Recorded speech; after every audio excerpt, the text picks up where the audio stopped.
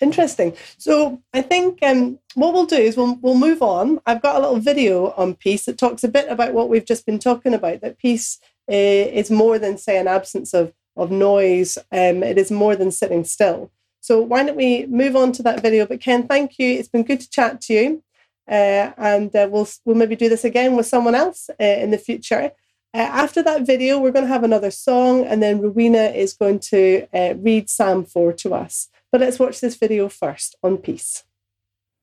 The word peace is common in most languages. People can talk about peace treaties or times of peace. It means the absence of war. And in the Bible, the word peace can refer to the absence of conflict, but it also points to the presence of something better in its place. In the Old Testament, the Hebrew word for peace is shalom. And in the New Testament, the Greek word is eirene. The most basic meaning of shalom is complete or whole. The word can refer to a stone that has a perfect, whole shape with no cracks. It can also refer to a completed stone wall that has no gaps and no missing bricks. Shalom refers to something that's complex with lots of pieces that's in a state of completeness, wholeness. It's like Job, who says his tents are in a state of shalom because he counted his flock and no animals are missing. This is why shalom can refer to a person's well-being. Like when David visited his brothers on the battlefield, he asked about their shalom. The core idea is that life is complex, full of moving parts and relationships and situations, and when any of these is out of alignment or missing, your shalom breaks down. Life is no longer whole, it needs to be restored. In fact, that's the basic meaning of shalom when you use it as a verb. To bring shalom literally means to make complete or restore. So Solomon brings shalom to the unfinished temple when he completes it. Or if your animal accidentally damages your neighbor's field, you shalom them by giving them a complete repayment for their loss. You take what's missing and you restore it to wholeness. The same goes for human relationships. In the book of Proverbs, to reconcile and heal a broken relationship is to bring shalom. And when rival kingdoms make shalom in the Bible, it doesn't just mean they stop fighting, it also means they start working together for each other's benefit. This state of shalom is what Israel's kings were supposed to cultivate, and it rarely happened. So the prophet Isaiah, he looked forward to a future king, a prince of shalom, and his reign would bring shalom with no end. A time when God would make a covenant of shalom with his people and make right all wrongs and heal all that's been broken. This is why Jesus' birth in the New Testament was announced as the arrival of eirene. Remember, that's the Greek word for peace. Jesus came to offer his peace to others, like when he said to his followers, "My peace I give to you all." The apostles claimed that Jesus made peace between messed up humans and God when he died and rose from the dead. The idea is that he restored to wholeness the broken relationship between humans and their creator. This is why the Apostle Paul can say Jesus himself is our eirene. He was the whole complete human that I am made to be, but have failed to be. And now he gives me his life as a gift. And this means that Jesus' followers are now called to create peace. Paul instructed local churches to keep their unity through the bond of peace, which requires humility and patience and bearing with others in love. Becoming people of peace means participating in the life of Jesus, who reconciled all things in heaven and earth, restoring peace through his death and resurrection. So peace takes a lot of work, because it's not just the absence of conflict. True peace requires taking what's broken and restoring it to wholeness, whether it's in our lives, our relationships, or in our world. And that's the rich biblical concept of peace.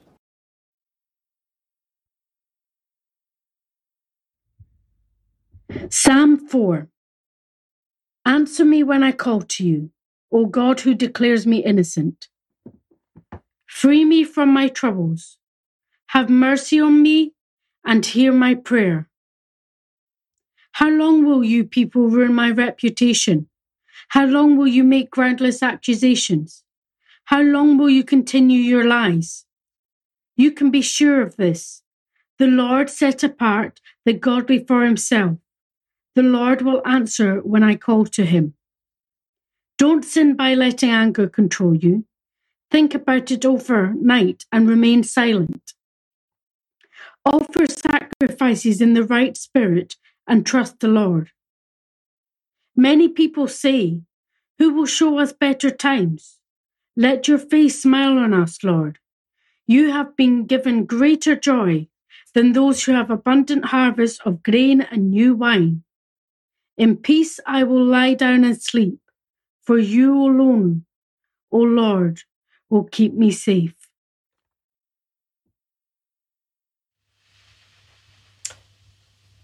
Thank you, Rebecca and Rowena, for your help there. Do you know, it is difficult to find peace these days, isn't it? It seems like an elusive commodity. I think it's true for a lot of people today that what peace we do seem to find is temporary. It's fleeting. During the lockdown restrictions, I think some of us have discovered that the things that we rely on, things which in the past have given us a great sense of security and have provided us some peace of mind, are maybe not as reliable as we thought. Maybe we valued our routine, the knowledge that we would get some headspace or time to complete tasks when the children went to school. Or your commute to work was exercise time, the only chance to catch that podcast, listen to some music, chill out on the bus. Perhaps we relied on our finances for our sense of security. But what if we're on furlough? Or we've lost our job? Or we're unsure if our company is going to survive this crisis in the long term? What else do we look to for our peace of mind? Perhaps in the past, what contributed to your peace of mind was your health. How often do we hear people say, as long as you have your health? But now, because you have that underlying health condition, which normally doesn't really bother you, you're well controlled, in these days of a pandemic, it has put you in a higher risk group. Maybe it's the lack of freedom to do certain activities, such as swim or go to the gym. And that's put your sense of well-being at risk. Or maybe it's simply your age. How fit and well you are is irrelevant just now.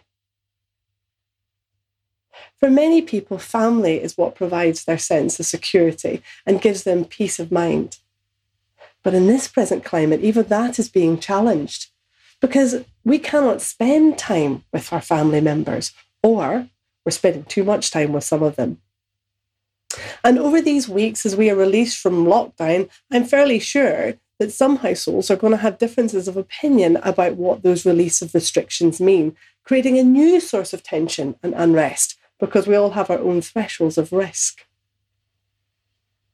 So what can we do?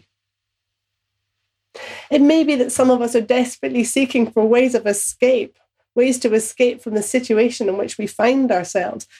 But maybe all we can get is that trip to the shops or a walk on our own, just that moment of silence.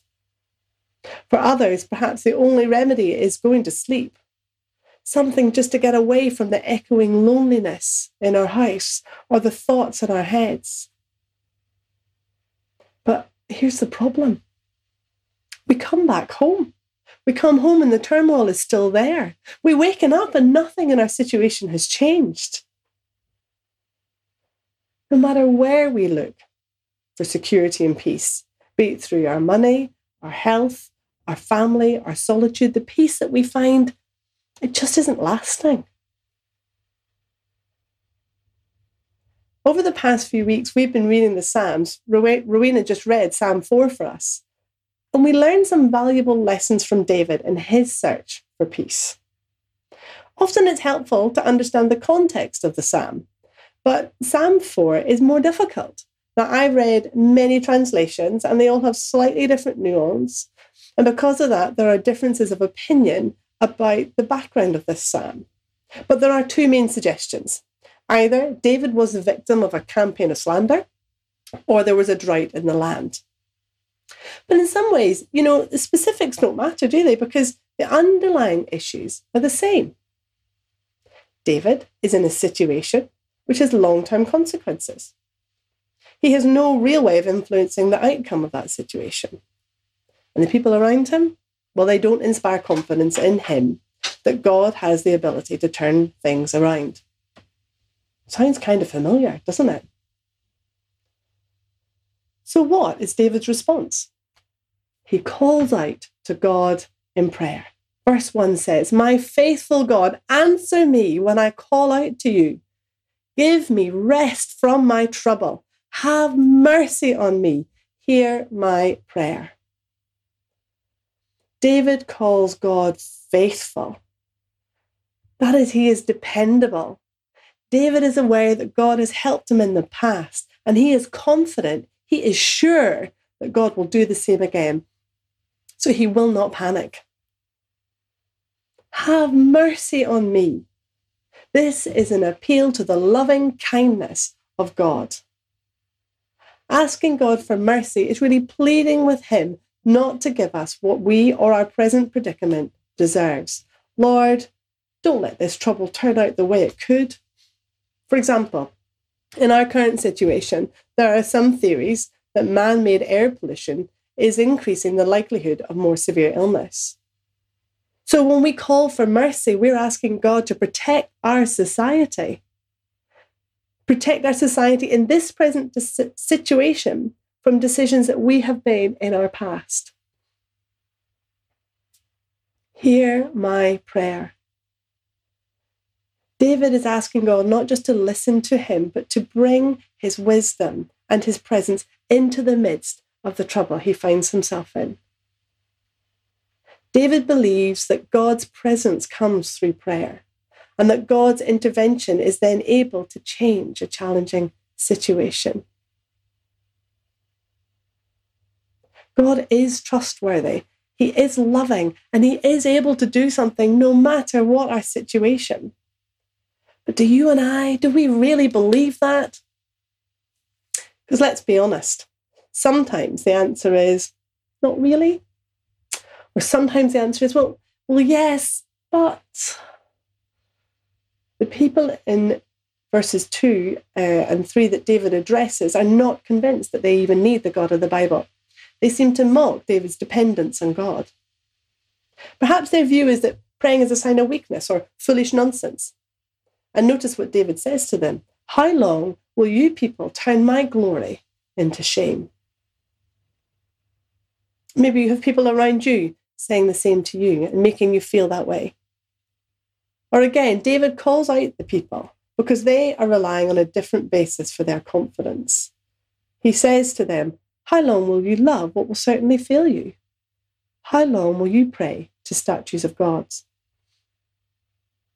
David had proved through his own personal experience what he had learned from the Bible, that our God is big enough for any situation because he is powerful and because he cares so much about us as individuals. He'd learned that that was true. Now, you and I, we may not be praying to statues of God, but what do we depend upon to bring us relief during a time of global crisis? Is it maybe ourselves? Is it our own resources? Is it my own abilities? You know, if we just pull ourselves together, if we dig deep, we can get through this. Or if I read all the right information to keep myself safe, if I get healthier, if I, the list goes on. Maybe what we rely on is scientific endeavour. We're all hoping our researchers can arrive rapidly at a good solution for the coronavirus pandemic. We're pinning our hopes on them. But maybe what we're pinning our hopes on is the state. That our leaders in government and policymakers, will they make the right decisions? And that the measures that they are proposing to bring us out of lockdown are going to provide the safety net that we all need. To be honest, we could go on and on. There are many options. And it's right to acknowledge that some of these things have enormous value and they should be celebrated. But here's the thing. Solutions are helpful, but they don't always bring the peace that we're longing for. Peace can be difficult to find and it can be difficult to keep. And despite our longing for it, it can feel incomplete. It fades so quickly. In the video we watched earlier, the peace described is a complete peace. It's not just an absence of trouble. It is a sense of wholeness. This is what I want. I want to feel whole. I want to feel complete.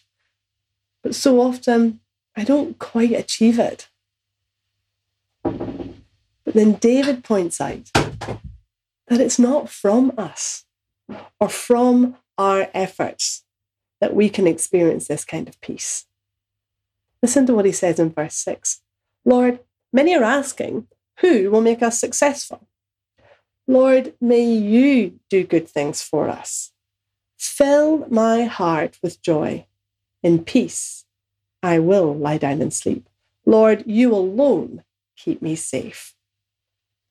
David's response to the people and to his own problems was to acknowledge God as his source of peace and joy and goodness.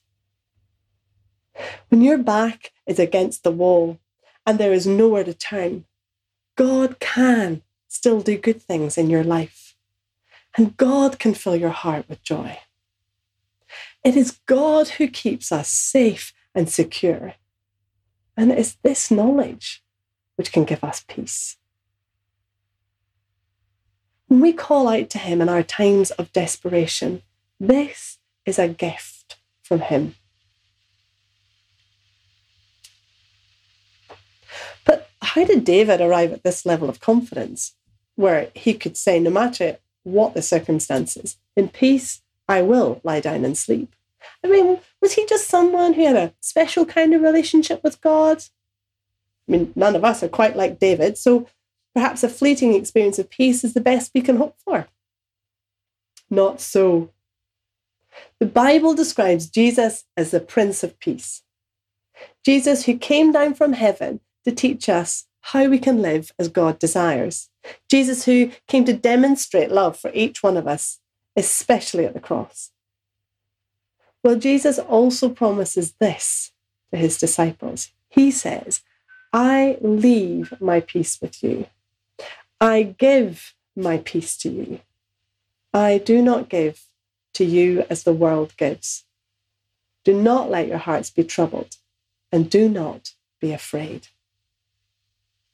Well, clearly this peace is a gift. It's something we can receive only from Jesus. Well, how do we get this peace then? David gives us some insight into how we're able to receive the peace of God.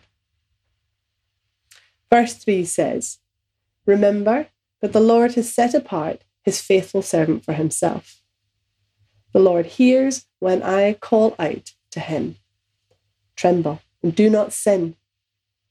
When you are in bed, look deep down inside yourself and be silent. Offer to the Lord sacrifices that godly people offer. Trust in him. David, despite the fact he was a king, regarded himself as a servant of God. David had submitted himself to God's authority. He pondered the word of God in the Bible. David spent time in the presence of God, praying, singing praises to him. That's why we have so many psalms written by him. And he listened to God. And the result was he acted, although not always, in line with God's will, as his servant. And this is why he could have such confidence in the God to whom he prays. And here's the challenge. Am I willing to submit myself to God? Am I willing to offer up to God my hopes, my dreams, my plans, so they line up with God's will? Am I willing to spend time learning more about God, praising him as my King, and listening for him to speak to me? This is the starting point for our relationship with God. God is not impersonal, distant, remote. David refers to him in verse 1 as my God. You can't get more personal than that. Now, David lived long before Jesus, God's Son, came to earth to die for us. The result of Jesus' sacrifice at the cross is that all barriers were broken.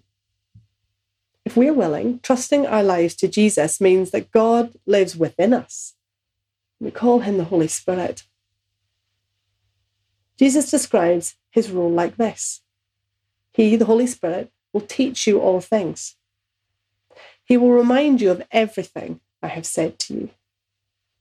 And when the Spirit of truth comes, he will guide you into all truths. For those of us who follow God, we need to remind ourselves often or the resource we have been given by God. When we submitted our lives to him, the Holy Spirit became that resource. Don't forget your position as children of God. We already have peace with God through Jesus. And the work of the Holy Spirit within us promises ongoing peace. Remember what Paul said about the work of the Holy Spirit in his letter to the Galatians, but the fruit of the Spirit is peace.